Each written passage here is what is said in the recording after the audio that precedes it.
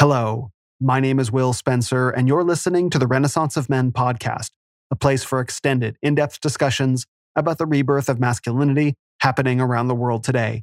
My guest this week is a husband, father, best-selling author, and the pastor of Reformation Fellowship in Sedona, Arizona, Dale Partridge.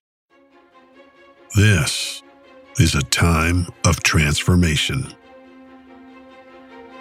As old ways fall, men are called to rise, to heal our lives, grow strong, and transcend our limitations. In tribes around the world, drawing on the best of masculinity from all of time, a new day is beginning. This is the Renaissance of Men. You are the Renaissance. I think it's safe to say we're at war. When most people hear that word, though, they immediately think of guns, bombs, and bullets. Thankfully, we're not at that kind of war yet, because there are other kinds of war. Right now, the big subject of discussion heading into the midterms is political war. Past that, people are beginning to acknowledge that we're in the midst of a massive cultural war. Some are also aware that there's a war for your attention. There's also a war over language, down to the definitions of words like woman. And as I've written on Instagram, the war over language is a war of ideas, which is, at the bottom level, a war of worldviews, of cosmologies, and even of theologies. One of the reasons the 2020s have been so difficult is that many of us can now see that all those wars and many more are being fought at once, in the open. And if you're listening to this, you're probably aware of most of them, which means that you're a combatant, way better than a casualty. And I'm sure you know many of those as well. So given that we're all fighting many of these wars, more or less, how are we meant to fight them? Each man will answer that question differently. But the best approach is to pick a strategy that lets you fight as many of these wars as possible, all at once. Because if we can win the war of worldviews, language, attention, culture, and politics, we can avoid the war of bullets. Among many other reasons, that is why I do what I do. If I can earn your attention and use clear language to communicate a compelling worldview, producing not just content, but artifacts of culture, I can equip us all to fight bravely on the battlefield of politics in the hopes that the war goes no further than that. If you've ever wondered about the top-to-bottom mission of the Renaissance of Men, that is it. That is why I do everything I do, and wish I could do more. I believe these are wars we can win. I believe these are wars we must win. And the good news is, I'm not alone. Because there are men out there doing the same. In fact, I'm one of the new guys. Which brings me to my guest this week. His name is Dale Partridge, and he's the pastor of Reformation Fellowship in Sedona, Arizona, just a couple hours north of me. But he's not just a pastor. He's also a best-selling author and the head of an enormous content creation network on the web, social media, and in print that evangelizes Reformed theology in a crisp, clear, compelling, and highly aesthetic way. A lethal combination. It seems in some ways that all roads lead to Moscow, Idaho these days, as Doug Wilson and his team carry the torch of Christ into culture. I'm sure many of you also know about John MacArthur of Grace Community Church, the late R.C. Sproul and Ligonier Ministries, and the growing Apologia Studios empire here in Phoenix. They all do fantastic work on behalf of the kingdom, true warriors of the faith. But whereas they all focus on long-form content with print books and extended sermons, Dale understands that perhaps one of the most important wars that any of us fight today is the war for attention. So what differentiates his content is not just theological rigor, but economy of exposition. Killer 90-second Instagram reels about the finer points of Reformed theology, not to mention Halloween and other cultural issues, and a 70-page book entitled The Manliness of Christ that could have easily been 3 times as long. And not hour-long sermons of his own, but a wealth of resources about how to build your own biblical house church.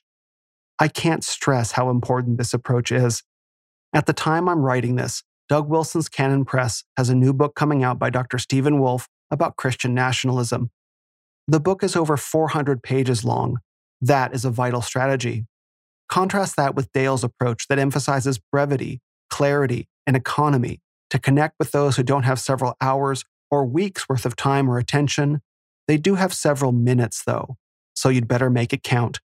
Dale does, and there you see the full spectrum of the battle being fought, the war for hearts, minds, souls, and our nation. Welcome to it. In our conversation, Dale and I discussed his book, The Manliness of Christ, and the effeminacy of the American Christian Church, how America has lost God's grace, searching history for examples of biblical masculinity, the courage, commitment, and intensity of Jesus, community building in northern Arizona for people around the country looking to escape their failing blue states, and his anti-porn program, Stand in Victory, and how Christian men can help defeat that scourge if it impacts their lives. If you enjoy the Renaissance of Men podcast, thank you. This is a free podcast. If you'd like to give back, you can share this episode with a friend. The Renaissance isn't about me, but men and women around the world coming together to rediscover and reestablish timeless principles of masculinity and femininity. Sharing this episode or any episode with a friend, family member, or on social media is a great way to do that. You can also leave a rating on Spotify. With just one click, you can give it 5 stars and make sure this podcast gets recommended alongside some of the greats. As you may have heard, someone recently called me the Christian Joe Rogan, and I'm going to run with that. Your 5-star rating on Spotify helps Ren of Men be recommended alongside JRE. You can also leave a written review on Apple Podcasts. If you tap the 5-star rating there and write a few words of support about what you like or even love about this podcast, that would go a long way towards men and women discovering us on that platform. For those of you who continue to support the mission of the Renaissance, thank you. A bit of news, part 3 of my interview with the hit international podcast Cultish just came out this week. In it, I analyzed segments of a recent interview with Pro Football MVP quarterback Aaron Rodgers and Aubrey Marcus, where they talk about ayahuasca, the divine feminine, and more. Last I checked, the episode hit number 31 on Apple's Religion and Spirituality podcast charts, which is thrilling. The interview has been viewed almost 10,000 times on YouTube. I've been getting many heartfelt messages about it and seen it shared in some of the channels that I follow. There's a link in the show notes if you want to check it out on YouTube, Apple, and Spotify. Finally, I'm hosting a podcast booth at ReformCon in Phoenix, Arizona, the weekend of October 28th and 29th. Speaking at the conference, we'll have Pastor Toby Sumter, Pastor Jeff Durbin, Joe Boot, Dr. Ben Merkel, David Bonson, and more. Also, Jeremiah from Cultish will be there, and many others. There's still time to get your tickets at reformcon.org. So it gives me great pleasure to introduce this week's guest on the Renaissance of Men podcast, a husband, father, author, killer content creator, community builder, and pastor at Reformation Fellowship, Dale Partridge. Dale Partridge, thanks so much for joining me on the podcast. Hey, brother, man, I am excited to be here, just to have a conversation about manhood, all things Christian, all things building community, all things evangelism, man. This is just great to have me. Excellent. Well, I've been super inspired by your content. I mean, I think you are really excellent, at taking really big theological concepts and breaking them down into like 90-second hard-hitting chunks, which is so neat. Well, we live in short attention span theater, right? It's like, how do you take Reformed principles and make them accessible in a short form? And you're just so excellent at that. Yeah, one thing we've learned over the years as being on the internet, doing social media content communication is, we have to be able to be effective at making complex ideas be palatable, accessible, simplified. And it is something that's very difficult. You know, it's just like Twitter, right? How do you get an idea down into, a handful of characters? And so it forces you to do the same thing. Those videos that I've been doing on Instagram that, post-millennialism in 90 seconds or whatever, they're allowed to be about 300 words, and they take me about an hour and a half to write because you're just constantly wordsmithing every single word. But it's important because, again, people love those short snippets. It's how we learn. There's a quote that says, we need to speak to people how they need to hear it, not necessarily how we want to say it. Now, there's some truth to that in the sense that we want to communicate in a way that our audience will listen. At the same time, we don't want to completely modify ourselves to someone else just because they want that way. But we do it with children, right? We talk to kids in a certain way that we speak to them how they need to hear it. not how we want to say it. And so we modify our communication strategies based on our audience all the time. And that's something that we've been doing and finding, decent success with in terms of our mission is to strengthen biblical and theological literacy in the church. And so our hope is just to get these biblical concepts out in consumable formats. And we also do long form, right? We do, hour-long podcasts, and we do, big, long articles and books and those things. But we want to make sure that we have content touch points at every, entry point. And those short snippets, they're fun to do, but they're harder than you think. Oh, absolutely. That really comes across because they're so good. Like if you have to making simple content is the most difficult kind of content to make, because it's very easy to just, blast out a bunch of words and be like, here you go, audience, sort it out. But to really take ideas, refine them, hone them down, and make them as clear and concise and compelling as possible, it requires an enormous effort, a discipline as well. Yeah. I think it was Einstein who said the definition of brilliance is to make something complex seem simple. Yeah. And so that is really what we're trying to do. I'm not saying that I'm brilliant, but the reality is that we're trying to produce brilliant content that making these deep theological concepts, again, just accessible to the average Christian, meeting them where they're at. And then at the same time, again, doing that long form content, because you need both. Mm-hmm. Yeah, I think to give a good example of that, I just want to dive right into your book, The Manliness of Christ, which is one of the ways that I first found out about you. I'd heard about you, and then I saw this come out. I'm like, I got to order this book. And what I like about this book, there are many things I like about this book, but one of the things I really like about it is you easily could have made this like a 300-page book or 250-page book or something for a larger kind of, thicker thing. It's like, let's just make this as simple as possible and clear and compelling and blast it out. And like, I think you really nailed it. And it's the brevity that makes it compelling. It doesn't have to be that long. Yeah, we did this book. I think it was, I don't know, maybe 12,000 words, maybe 15,000, somewhere between 12 and 15,000 words. It's able to be read in about an hour, maybe an hour and 20 if you're a slower reader. And we wanted to make it, again, accessible. Most guys are busy. Most guys don't have time to sit down and crank out a 250 page book. It was aimed not at the theologian, academic, scholar. It was aimed at the blue collar, everyday Christian. And I think that was what made it so shareable. People would read it and go, hey, this is so easy to get through. Let's go through it. It was punchy, direct.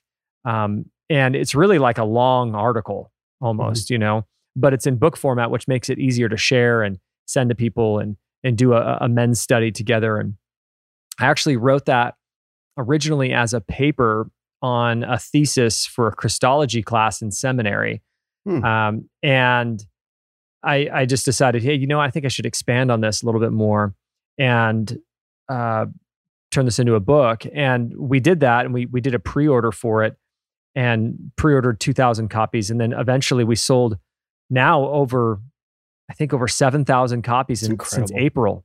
And so it's one of those things that you just, if I would have guessed that this would have been the kind of heavy hitter revenue driver for our ministry this year, I would have been like, what? No way.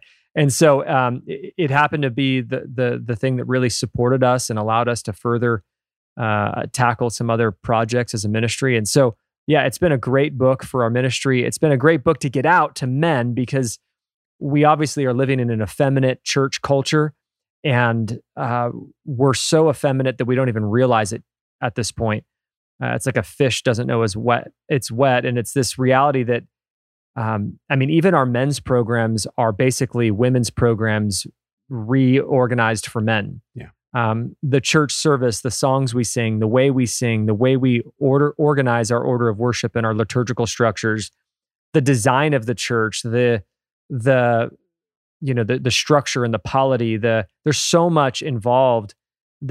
Just the graphic design and the presentation, the names of the churches. It's just very effeminate. And so I think my hope for the book was we have an effeminate American Christian church who is following a very masculine savior. Why? Like, why do we have a gap between this incredibly masculine savior and we are producing this very effeminate church? And I learned that that there's the feminism movement, the shift that's happened there. I talk a little bit about that in the book and how we've arrived to where we are today. But essentially, we've seen some theological shifts throughout church history, decisionism, emotionalism, sentimentalism, all these things that have been elevated in the church that have produced, again, an effeminate church. Now, when an effeminate church exists, masculine men are not attracted to it.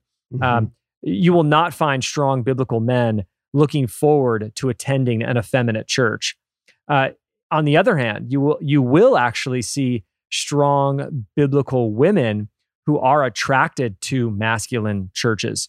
This is actually seen in retail. Actually, I used to be in retail, 20 years ago, and we learned I would say it's a principle in the retail industry that a man will not shop at a store that looks like it's for women, but a woman will shop in a store that looks like it's for men. And so if you put a women's section in a man's store, you will get women to come in, but you will not get men to walk into a woman's store and to go to the men's section. And so there's some just psychological truth to that. But, really we need to find a way to make masculine churches, and not because it's a strategy, but because we have a masculine savior, and we have also a biblical patriarchal view of the faith, where husbands and fathers are leading well and appropriately according to the Word of God. And when you have that, you get churches like Apologia or churches like Grace Community Church with MacArthur. I mean, that's a masculine church filled with a lot of strong men.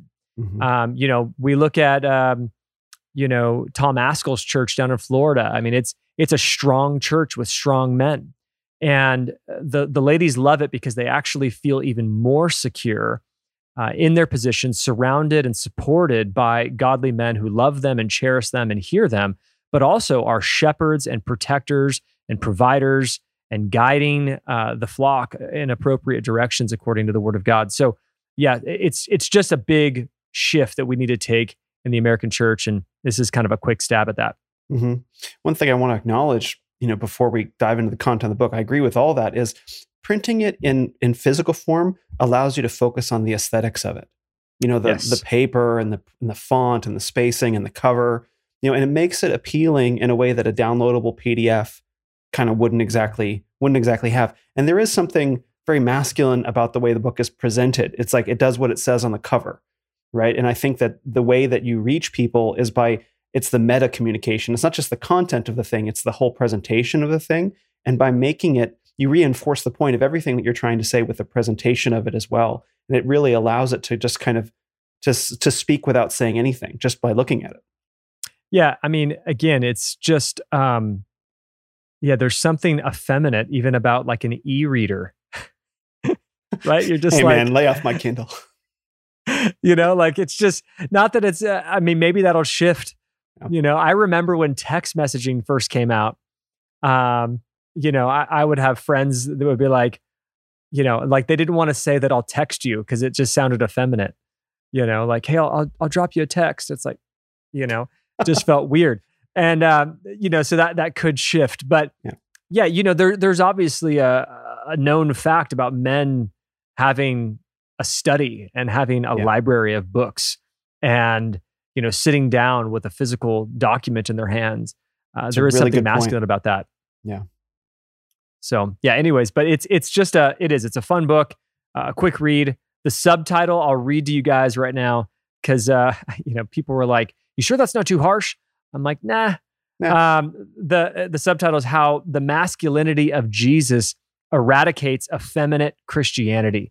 And so we just went straight for the jugular. We wanted to make a good book for godly men and really basically do a paradigm view, a paradigm shift from what we are experiencing right now. Because right now, everything is so, Dane Ortland, gentle and lowly. I talk about it in the book of just, the soft Jesus, the Roman Catholic painting where his eyebrows are tweezed and he's got blush on his cheeks and a little bit of like lip gloss on, there's just that element, and so we wanted to just go, I had one critique from a friend and a theologian, who's more of a complementarian, and I would even say a soft complementarian, and maybe even going into the egalitarian world. But he's good brother, loves the Lord. But he was frustrated with the book because it wasn't, presented in a way that women are honored, or, he just felt like it was offensive to women. And I said, well, the women aren't the audience. The audience, I'm not trying to like lift up women, not because I don't want to lift up women. I love women. God loves women. We know that we are equally valuable. We have different roles. This was an angle. This wasn't balanced at all. This book is not balanced. It's not a balanced view of men and women. Mm-hmm. Yeah. This is a one-sided book for men about men. And so I think when people grasp that, they go, oh, okay, yeah, you're not trying to create a nuanced case for, biblical anthropology or biblical gender roles. No, I'm just talking about men. It's a very one-sided argument. And I would say it's the counter argument to maybe, I'm not going to even say gentle and lowly, because gentle and lowly really is focusing on just maybe it is, because it's the softer characteristics of Jesus. You take gentle and lowly and the manliness of Christ and you put them together, and you have a pretty good Christology. There's nothing like gentle and lowly. I go, there's things in there that I go, it's not like he's lying. Mm-hmm. It's just that it's accentuated in a way that Jesus is just these things and all these things. Right. And so I go, well, no, I think that Jesus is also resolved and intense and strong and, powerful and masculine and manly and bold. I think he's all those things, which we can't just negate, because our culture will buy more books if we talk about soft Jesus. I just want to let that ring out for a second, because you're absolutely right. Like it's easier, and at the risk of not being able to cover other things later, I want to talk about the subject that you just brought up, which is this idea that when you speak to men exclusively, now we're going to talk about men things to men, there's naturally like a friction point. The answer is always like, well, what about women? It's like, why does everything I say have to be about both men and women? But that friction is really unique, because it's like, someone will be like, oh no, you have to mention women too. It's like, no, I actually don't. And people really react to that, which I think is quite strange. And maybe we could talk about that for a second, because I think it's also really important. Yeah, I assume that we have been so indoctrinated with feminization culture here in the West that we have actually project shame upon ourselves when we leave women out of the discussion, because we've been shamed and guilted and, essentially been pointed out and ostracized because of a failure to do that in the past, which again, I don't think we have. Failure. A perceived failure, yeah. And so I think that there is, again, it's one of these things that we are so effeminate as a culture that there is demands upon men that are so illegitimate that we actually feel are valid, but we can't recognize it because we have been so feminized in this generation. And so basically understanding and seeing masculinity outside of modernity is difficult. Mm-hmm. Figuring out a way to operate on a more biblically accurate cultural plane than what we have today is difficult. That's why church history and cultural history or historical theology are such important disciplines, because we need to see how men were viewed 200 years ago and adopt what was very biblical and honoring and helpful and God glorifying, and reject anything that wasn't. Right now, we are not really sure. Our bearings aren't straight about what masculinity is, what manhood is, what boundaries are upon those things. How are we to appropriately um, handle those discussions today in a church that's offended by masculinity? Mhm. When do we push hard and say, no, you're wrong? And when do we go, okay, well, let's have a discussion? And when do we go, we shouldn't go down that road? And so I think there's a reactive movement happening right now to the feminization of men, which has a lot of good in it and Mhm. maybe a little bit of bad.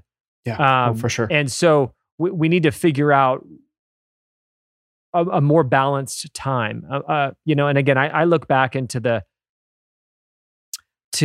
Puritan era, and I think it was one of the most fruitful, God glorifying moments in church history, where you have this beautiful dance between the genders, of people understanding their biblical identity and role, where marriages and families and homes and sexual relationships were very clear. I think that there's something beautiful about looking at that and going, how do we bring that back? I think God's grace was on a generation in a way that his grace is not on our generation. Mhm. And so looking back through history to find those more balanced eras. Now, we don't want to romanticize about it as if like we need to go back. It's like, no, we actually just need to find what's biblical, see an expression, and really make it true now. Because Mhm. you can't sell tickets to a show you've never been to. And that's the difficulty, right? Is that you want to bring people to a place that you haven't seen or you haven't been to. And that's what's hard for men right now, is they trying to create a biblical culture in your home without ever witnessing an example of it is radically difficult. We have families come to our church and they start to see all these biblically ordered men who are catechizing their kids and doing family worship, and women that are walking in submission to their husbands lovingly and willingly, and children that are obedient and well-behaved and get disciplined when they don't walk in God's ways, and men who are connected and theologically astute, and women who are incredible homemakers they walk into a community like this and they're just flabbergasted because they've never seen anything like it.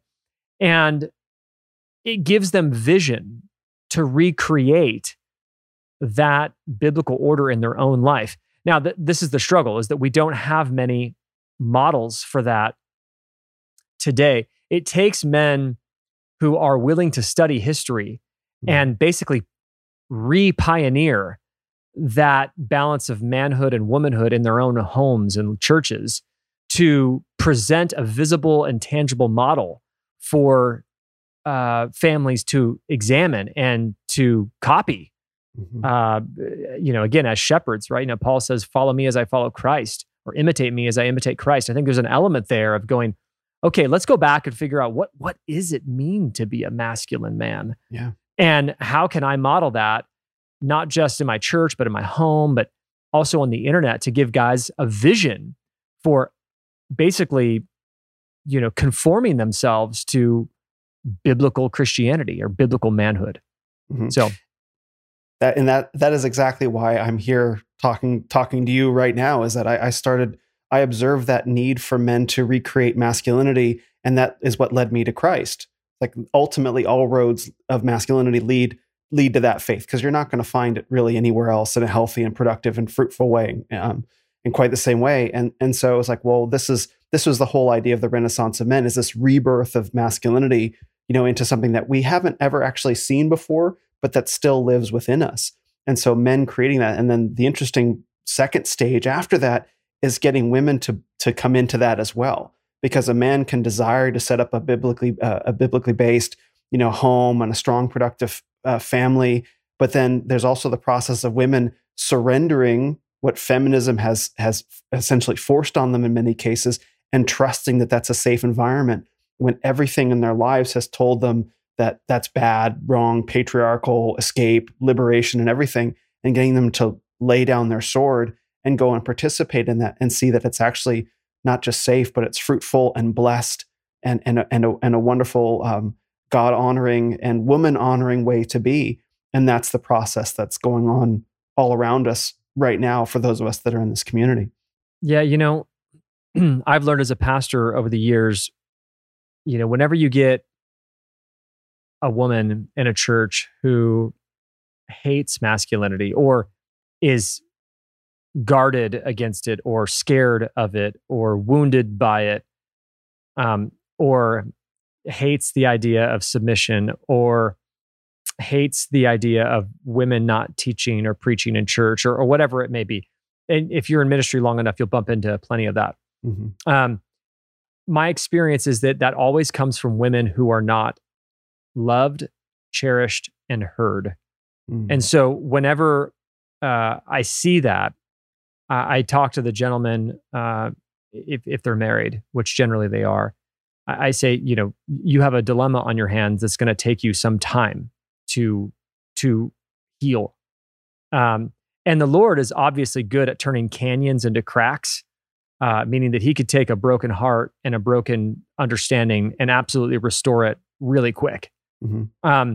But there's still a responsibility on the man's part of making sure that you have a woman who maybe grew up in a home with a terrible father, and a terrible history of boyfriends. And so how do you love, cherish, and listen to this woman while still shepherding her and teaching her the scriptures designed for her to be safe as she's walking in submission to your care? Now, again, I always think about submission as really falling in alignment with God's designed order. Right. And so in theology, you call this, what's the term here? Give me 1 second to pull it out of my brain. No, it's derived authority. There we go. Man, too much seminary. It took me a second to pull it out there. Derived authority. Awesome. On earth, Jesus was walking in submission to his Father's will, right? He is an equal with the Father, yet he is walking in submission to his Father's will. A woman is an equal before the Lord. There is nothing wrong with an equal walking in submission to another equal's leading, because again, if you argue that a woman can't submit to a man who's equal, then you have a dilemma of saying that it was wrong for Jesus to submit to the Father who was an equal. And so that's great. What we need to do is realize that submission is I don't have any authority in and of myself. The authority I have is derived from Christ, and the authority that Christ has was derived from God, right? The Father, including himself in the Trinity. I'm trying not to be a heretic right here. So please, no heresy. Yeah. James White would be listening to me going, it's gonna jump through the screen. Where's your Trinitarian view?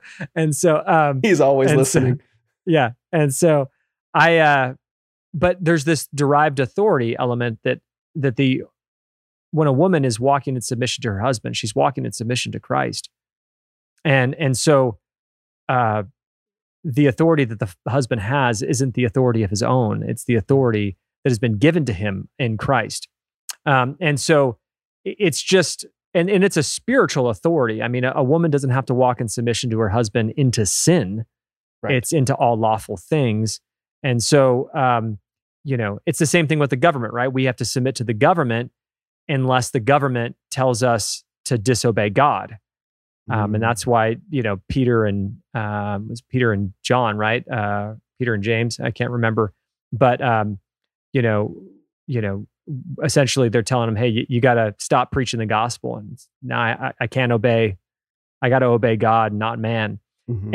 And that is the exercising of that reality. But then you have Jesus also going, Caesar, give to Caesar what is Caesar's, and so you balance it out. So you submit as long as it's in a lawful order, but you don't submit when it's causing you to sin against God. And so there's an important balance there for men to understand, for women to understand, understanding what biblical patriarchy looks like compared to the world's demonization of patriarchy in a secular way. And so lots to learn here for men. And I think, again, we need to look back at the biographies of other men and the times of other men so that we can study up, and including, obviously, the model is Christ himself. But how have other men practically walked that out in a way that has been fruitful, that it's bore much fruit. And we can actually go, this was a fruitful man, not because he was rich or not because he was famous or not because he was liked, but because he had spiritual fruit overflowing in his life and his family and his work and his church. And so finding those men so that we can have visible models and replicate those examples as those men followed Christ, and so can we. You said the magic word that I've been saying a lot of lately, which I got from one of Doug Wilson's recent blog posts about fruitfulness. Right? You can. There's a wonderful rule of thumb. You can tell a tree by its fruits. And it's like, okay, let's look at your unbiblical relationships and see how much fruit they produce.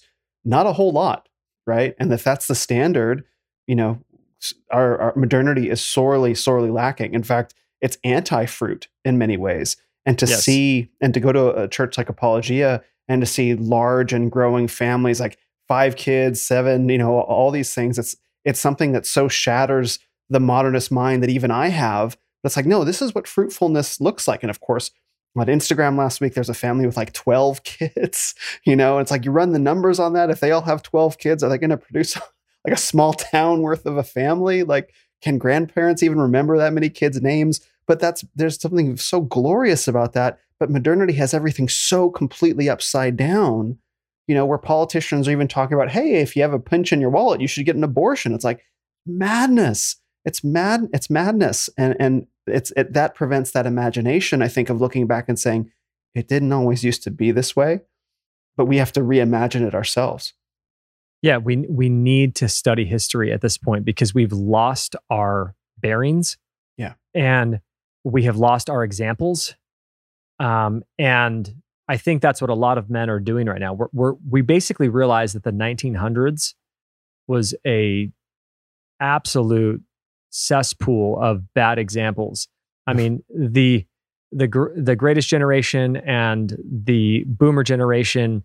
The boomer generation essentially was obsessed with pleasure and convenience. I mean, that is absolutely the mark of that culture, is pleasure and convenience.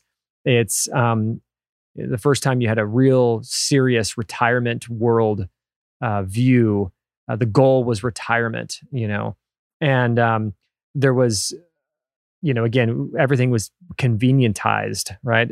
In that generation, everything was about pleasure and it was self-seeking. And now obviously there's exceptions to all of that, but generally so. Yeah. The world we have today came from the parents we had, and the grandparents they had, or we also are the parents they had. And so there is some sort of fault upon the generations that we need to look upon. Now we also need to honor our fathers and mothers. So there's a balance there that we need to be careful with. But ultimately, we are in a breaking down of the West, and I think we're getting real close to the bottom. Yeah, hope so. I actually think that there's a rising movement of strong, reformed, biblical families who are committed to really seeding, SEED, seeding, and nurturing a revival of the biblical family. And it's not a small movement. We also see, the growing trend of Christian nationalism, which again has a handful of definitions, but the right definition of believing that God is the ruler and king of all the nations, and our desire is to have a nation that is ran and ruled by Christ and his law and his ideals and his rules, and that our hope and intention is to evangelize the nation with the gospel and to use our power and money and influence and votes to establish a law in a land that glorifies Christ. And so that culture there is growing. And so we're seeing, I think, all around a movement that's taking root and that was not here 10 years ago. And so that's why I think that we're at the bottom and we might even be sprouting from those seeds. And I think that we are going to have a bit of a war for the next, decade or two. But I think we're going to start to see fruit coming in, my kids' generation and my grandkids' generation, if we have enough faithful families that really fight back against the, gender, homosexuality, perversion, pornography, generation that we are all in. And so, and again, it starts with men. It starts with men. If men know their roles, then they can shepherd their wives into their roles and shepherd their children into their roles. But if men are lost, then women, I always tell people, Satan's plan is this, that men would be boys, that women will be men, and that children, as a result, would be irrelevant. And so, or not wanted. And so that's what's happened. The men will be boys. They're going to play video games and watch porn and watch sports and basically look out for all of these ways to pacify real desires with false outlets. A digital outlet for a real desire. I want to have sex. I'm going to look at porn. I want to conquer and I want to rule. I'm going to do that in video games. I want to have camaraderie and intensity and be athletic. I'm going to do that with TV on sports. And so you have this like absolute emasculation of society because men are, again, basically releasing their true masculine desires in illegitimate ways. And so we're just needing to find our bearings. And that's what this book's about. It's an attempt to just get your bearings straight about who Christ is. And that's step one. And there's going to be other great books. My friend Michael Foster wrote, It's Good to Be a Man. It's another great book. Great book. To have on your shelf on the the Chronicles of Manhood. Well, let's dive. There's a lot that you said in there that I want to dive off of, but I want to do honor to the book because I think we can just start where you start in the book that brings it all together with, let's see, we get to the page real quick. It's right here. Well, the quote is, "Behold, we are going up to Jerusalem," and how you begin the book there. And there's so much wrapped up into that simple statement of men turning towards their duty. As Doug Wilson says, the glad assumption of sacrificial responsibility is his preferred definition of masculinity. I love that definition. And you see Christ taking on, suffering and death, and to ultimately be fruitful and leading a community of men and women there directly to something that will be very challenging for them, but they also need to experience, and we all needed to experience, right? Yeah, I mean, so this statement that Jesus makes, what's the scripture reference? Is it sitting there next to you? I'm gonna flip to the page, and for some reason I can't find it. I figured it was at the start of chapter 2. It's okay. You can Google it. I can Google it. That's right. I do have the internet. And anybody else that's listening right now. But Jesus says, towards the end of his ministry, he says, "Behold, we are going up to Jerusalem." And Matthew 20:18. There you go. This passage of scripture is easy to just pass over as being like, okay, I'm just going to read that. You've probably never heard an explicit, beautiful, intense sermon on that passage of scripture. Right. This verse we can pass over, but we need to realize what it actually means and what's behind it. Jesus essentially knew through his omniscience that he was going to Jerusalem to be killed, and not just to be killed, but to become a sacrifice and take on the wrath of God for the sins of his people. So this is something that is not just that I'm going into war like World War II and I'm going to die for my country. This is far beyond the consequences and the intensity of that.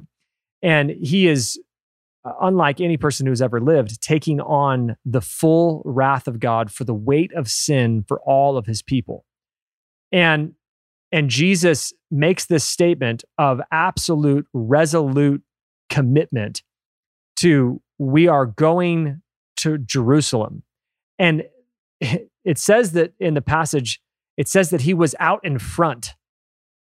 And so he's not just walking in the back. He's not scared. He's not lagging. He's not complaining. He's not concerned. He is absolutely out in front and committed. Now, what this exemplifies, it's dripping with intense masculinity, because if you were Peter or John or James, you're sitting there going, this is nuts. Mm-hmm. Because they knew. I mean, you hear them constantly go, are you sure that you want to go to Jerusalem? They're going to kill you. And so Jesus making a commitment to go there, they're on an earthly level, not even grasping the reality at this point, and they're concerned for his life and probably worried for their own lives. Every time Jesus is in Jerusalem, it's a scene. And they know that. And so at this point, they know that it's going to be a big deal.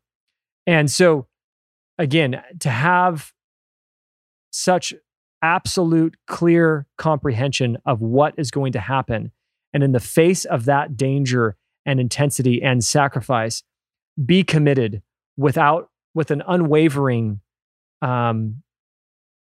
walk in front of your brothers is just a very masculine moment that you can easily just read right over. And so it was a moment that I caught on the resolve of Christ, which I think seems to be the hallmark of the book. People tend to really appreciate that section on the resolve of Christ, because I think that maybe people don't realize that he came here specifically to die, and he knew it and was committed. And actually, think about this, he never complained once, because a complaint would be sin. So Jesus never complained.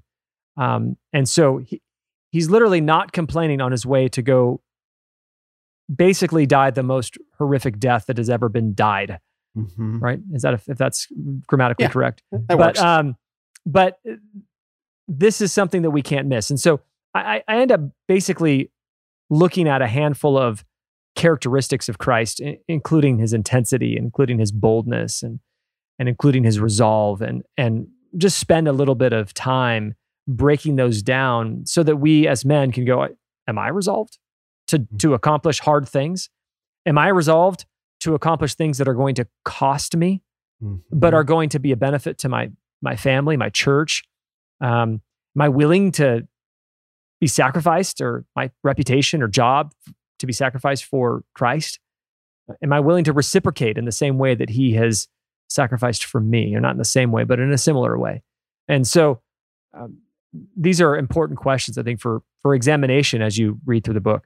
Mm-hmm. Yeah, I think grit is an underappreciated quality of men. It's like that men don't properly know how to value. Like, yes, protect, provide, shepherd, and all that. But when things get really hard, do you have the fortitude to not only continue, but do you have the fortitude to turn toward where things are the hardest, because that's where you need to go?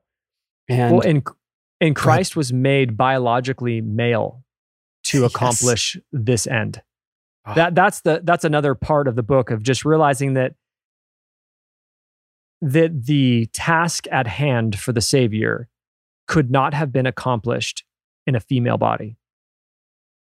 And you actually did a quote about that as well from the female general, I think. Yes. Well, not exactly about that.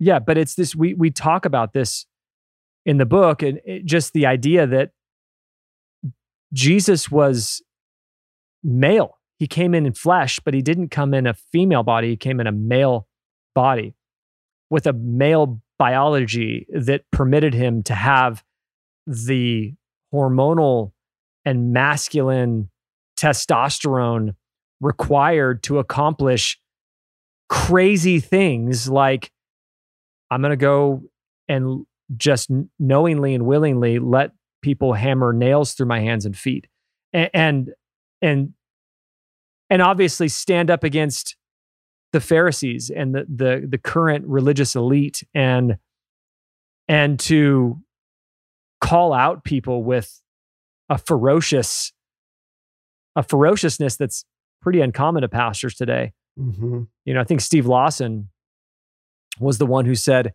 the one thing wrong with pastors today is that nobody wants to kill them. I love it. And that's true. I mean, Jesus was absolutely hated for his commitment to righteousness. And so there's just a lot there of realizing that you can't take gender out of the cross. He's male and biologically male, and he's not androgynous. Like he's like a perfect amalgam of woman and man. That's not it. Yeah. I hit that one hard in the book. But he's absolutely fully male. The back of the book, I write a statement. I say, Jesus was the most masculine man to walk the earth. In fact, if you hate masculinity, you will hate the biblical Jesus.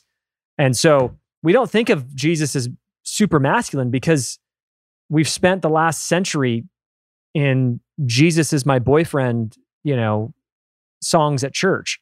And we just sing all the soft and emotionalized and sensationalized and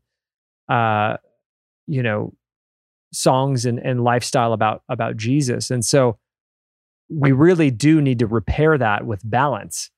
Jesus is gentle and lowly, but he is also ferocious and bold in a way that would make you radically uncomfortable, even if you're a very strong man.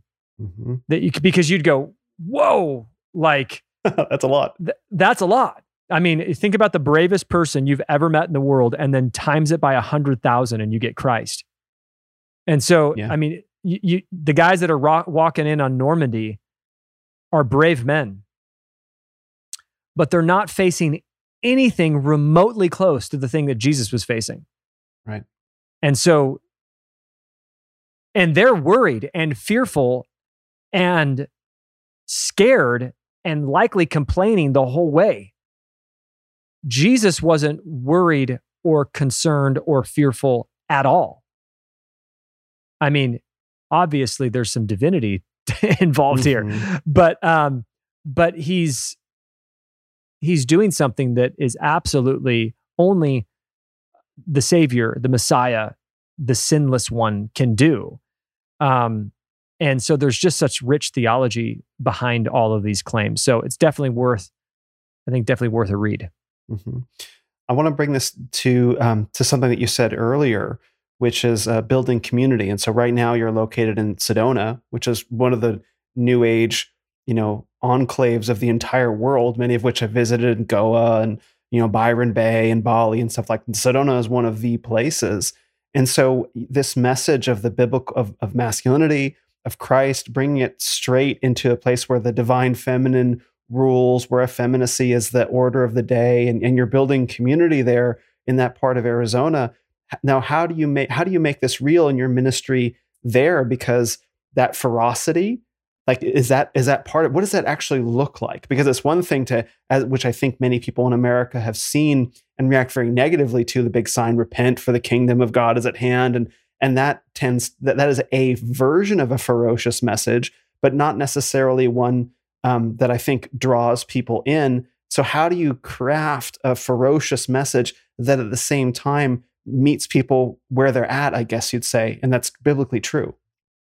Yeah. So one thing that we do is we do want to always encourage and take families out to evangelize, especially get the men out there to actually hit the streets and hand out gospel tracts. And, I keep gospel tracts in my car, in my bag, and any opportunity I get, I talk to people about Christ. And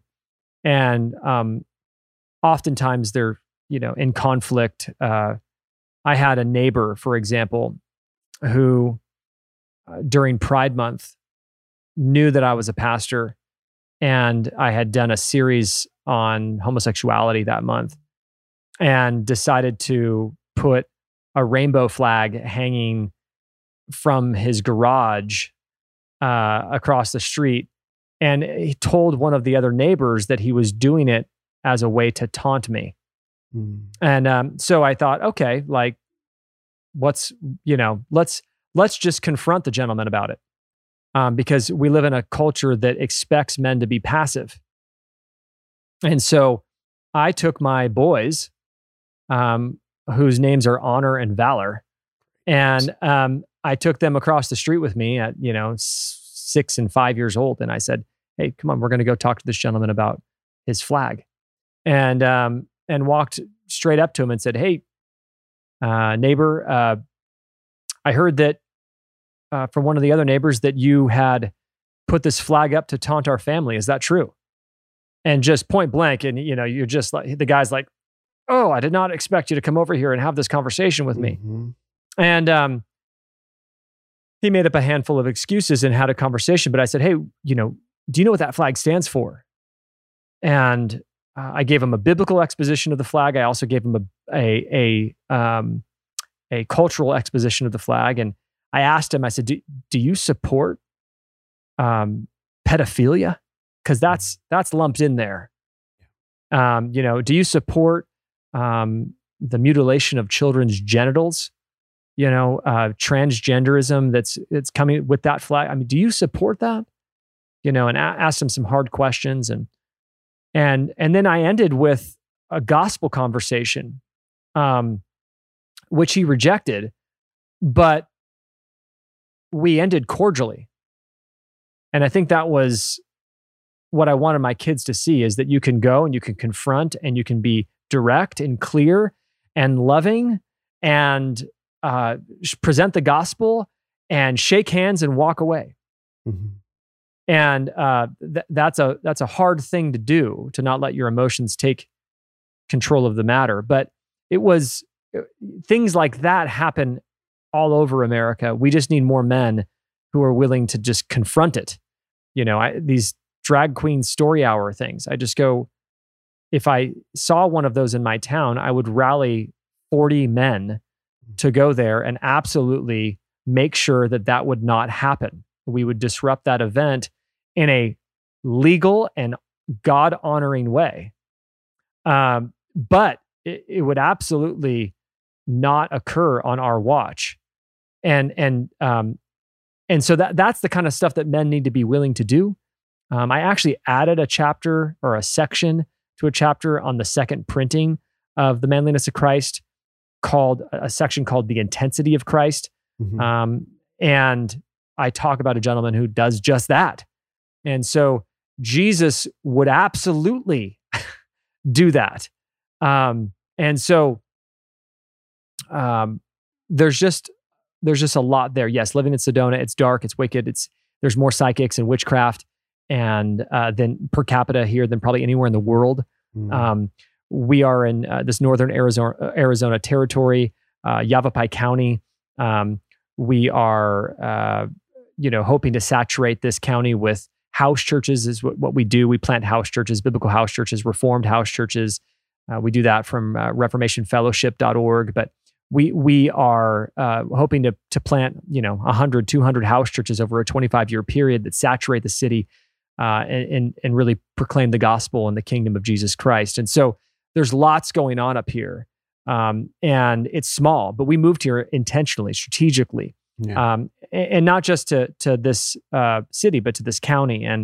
And that's our heart. We pray for pastors and meet with churches and work together. And we want to take this territory. It's Christ. Christ is king over this culture. And our hope is to establish that kingship in a visible way. I'm not going to say establish that kingship, make sure that people recognize his kingship in a visible way here in northern Arizona. So I want to give you a chance to, I know this is to sell this, and I'll tell you why. Because I talk to a lot of people, and a lot of people listen to the podcast that are located around the country that are looking for places to move. They want to get out of blue states, right? And they want to get into red states. And of course, many people are heading up to Moscow, Idaho. And a lot of people are moving to Phoenix. Tons of people are moving to Arizona, for better or worse in some cases. But in most cases, they're looking to escape the collapsing blue state world. And so they see what's happening in Moscow, and they recognize that it's a small town, and there's the ability to make an impact. And they talk to me about moving to Phoenix. Like, well, the thing with Phoenix is that we're embedded in a larger metropolitan area, which is its own thing. But moving to a small town, you can have a much greater impact on the culture and building the kind of community that you want to live in versus trying to take over some neighborhood in a city. So talk a little bit about the Northern Arizona area where you are, and let the listeners know like what's going on up there and lifestyle, what it is you're looking to build. Yeah. So a couple things. We're currently in the Cottonwood, Sedona area. We are establishing a community here, and actually are prayerfully and probably planning to produce another community up in Prescott, Arizona, where our family will likely relocate and establish there. And so we have a handful of pastors and elders that we have been working with. But let me give you a kind of a quick vision. We want, as men and fathers and husbands, we want, for me, and I'll just speak from my own experience, but I'll say that I think this is historically true. We want our children to live where we live. We want that multi-generational faithfulness that is historic, meaning in the sense that you would always see multi-generational families living in the same area. And they live in the same area because there is something there for them that has been established for generations, that if you moved somewhere else would be very difficult to find something at the same caliber of opportunity and establishment. There's a reason that Doug Wilson's grandchildren probably aren't leaving Moscow in droves, because there is something there for them that has been built by their parents and built by their grandparents and built even by Jim, their great-grandfather, in a unique way that has offered them something for them to stay. So there's really 4 reasons why anybody would move somewhere. And you're looking for 4 things. You're looking for a great church, for a home, for a job, and for a school. That's generally the reasons why people are looking for. And so as parents, I'm going, how can we make sure that we are in a community where we can provide a robust and theologically rich community for our children, so that when they grow up, they are absolutely inundated with opportunities for spouses, with wise mentors surrounding them everywhere, with relationships that'll help them in careers, with theological relational depth that is just difficult to find anywhere else. So we want to build a strong church community, 30, 40 house churches up in the Northern Arizona area in the next, say, 10 years, by the time my kids are moving out. And we want to also, as a father, I want to buy my kids land. I want to buy my kids land, and I want to get rental properties. I want to secure them a place to live, or at least save money for them to have a down payment, whatever it may be. I want to provide them with a place to live. And I want to provide them a place to work, or at least an introduction to the right relationships, or the right skills and trades, or the right academic training, whatever it may be. I want to provide my kids those things. And I also want to establish a school, a classical Christian school that they can be raised in, that they could send their kids to, and that they could send their grandkids to. And so I want to provide all of those things for my children and grandchildren and great-grandchildren, so that they don't want to leave. Now, I do want them to leave if my daughter finds a great godly man and is called to plant and pastor a church, or has a career move to another state. I do want her to submit to her husband and follow and do those things. But I don't want my kids to leave just because there was nothing there for them. And that is the typical reason why a child moves away. Right. It's because there's just cheaper and better opportunities somewhere else. And I think there's something special if you're trying to build a multi-generational, faithful community where the church is growing and it's saturating the city. That's what Doug's family's done, and I've been uniquely mentor might be a strong word, but very close with Doug over the years, and have a good relationship with him, and have spent many, many days with him and his family. And that has been such a radical blessing for me, again, to see an example so that we could replicate it, and an example that is biblical and historical. And so that's our hope. That's our hope, is to do that up here in Northern Arizona. And we are looking for families, multi-generational families, meaning that I want families that are in their 20s and their 30s and their 40s and their 50s and their 60s. And so we are looking for families. And if anybody wants to reach out to me directly, you can just email dp@relearn.org, and you could find me there, and just say, yeah, I'm interested. And we've already relocated 4 families here. And by we've relocated, I don't say that we're paying for people to relocate, Right. but we are helping them. Attracted. We're helping them get here. And so, but yeah, we need those foundational families at this point. And, when you have 50 families, we have maybe 12 right now, but when you have 50 families, that's the beginning of a movement. Yeah. And when you get 200 families, you start to really shape culture. And when you get 1,000 families that are all, again, biblical, theological, walking out their roles, mature, well-behaved kids that are men who work and actually have some sort of influence and are good with their money.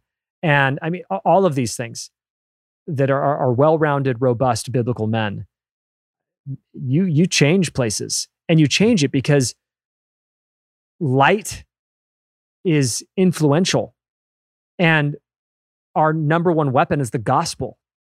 And so the gospel goes out, and Christ isn't going to stop turning sinners into saints. And so when you have men out there that are preaching the gospel, and women that are ministering to other women, and children who are leaving a godly example to others that are watching, I mean, it's a powerful thing. And so we are absolutely aiming to produce a community that just emulates and radiates the kingdom of God throughout our area. So yeah, we'd love to have those families with us. And I think what a lot of people don't know about Northern Arizona is that it's not like Phoenix. It's green, it's lush, there's 4 seasons, Yep. there's lakes and skiing in the winter, and then really comparatively mild summers and beautiful landscapes. Like it's a beautiful part. It's not all like blasted desert earth like it is down here in Phoenix and Southernly. Yeah, it's definitely a more balanced place to live. Yeah, we're heading into fall here, and you get some dustings of snow, and we really love it. And yeah, and you still stay generally warm. I mean, you're not experiencing like a Midwest winter. You could still play a game of golf in January if you want. Mm-hmm. And so yeah, we're enjoying it. So I want to be respectful of your time, but I would be remiss if I didn't bring up Stand in Victory, because every week I hear porn is such an enormous problem, and you've put together such a compelling program about it. So maybe we can just talk about Stand in Victory real quick before we close the conversation. Yeah, Stand in Victory is it's at standinvictory.org. It's a quick, really a 3-part program that you can just tackle in a few weeks, in a few days. It's a go at your own pace of a biblical approach or a gospel-centered approach to breaking free from the bondage of pornography. And we've had thousands of men and women who have gone through the program. Mm. And it's not do better. It's not be better. It's be new. And it's really, do you understand the gospel? Because when you understand the gospel, that really shifts the way we think. It's not how to look at porn less program. That's not what it is.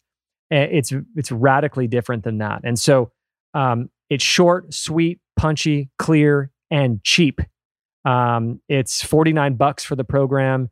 All of the money goes in to allow us to do the program better and more and market it. And so we're a nonprofit. But yes, check it out at standinvictory.org.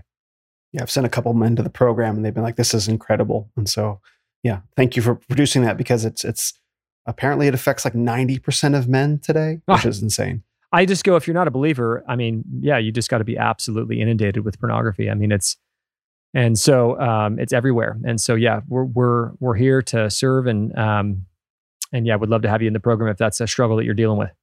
Thank you so much, Dale. I really appreciate this. Where would you like to send men to find out more about you and all the different things that you do? Yeah, so I have a podcast called Real Christianity that I produce every week for the last several years. That's a great place to start.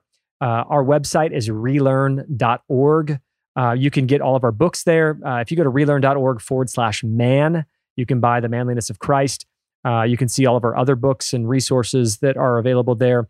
We also have another ministry called mailthegospel.org, where you can mail the gospel anonymously or personalized to anyone in the world. And so it's a really great, beautiful, theologically dense 15-minute gospel tract that you can send to someone, beautifully designed, great packaging. You can send it with a Bible. And so just different things that are going on there. And so, yeah, check out those programs. You can find all the stuff, but I'm on social media, Dale Partridge on Twitter. You can see the Hellfire Theological Storms there. And you can also find me on Instagram at relearn.org. You could find us there as well. And so would love to have you. And yeah, thank you for having me on the show. Well, it was just a great conversation, and just a pleasure to be with you. Thanks so much, Dale. Thanks for all you do for men and for the kingdom. Amen, brother.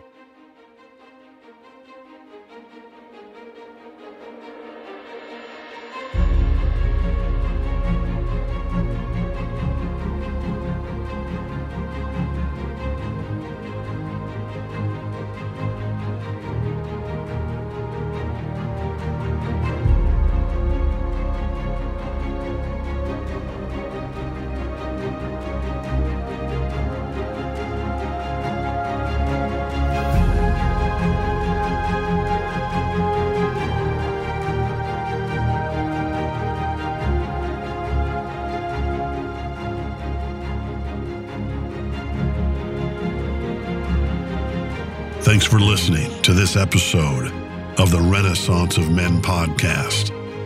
Visit us on the web at renofmen.com or on your favorite social media platform at Ren of Men.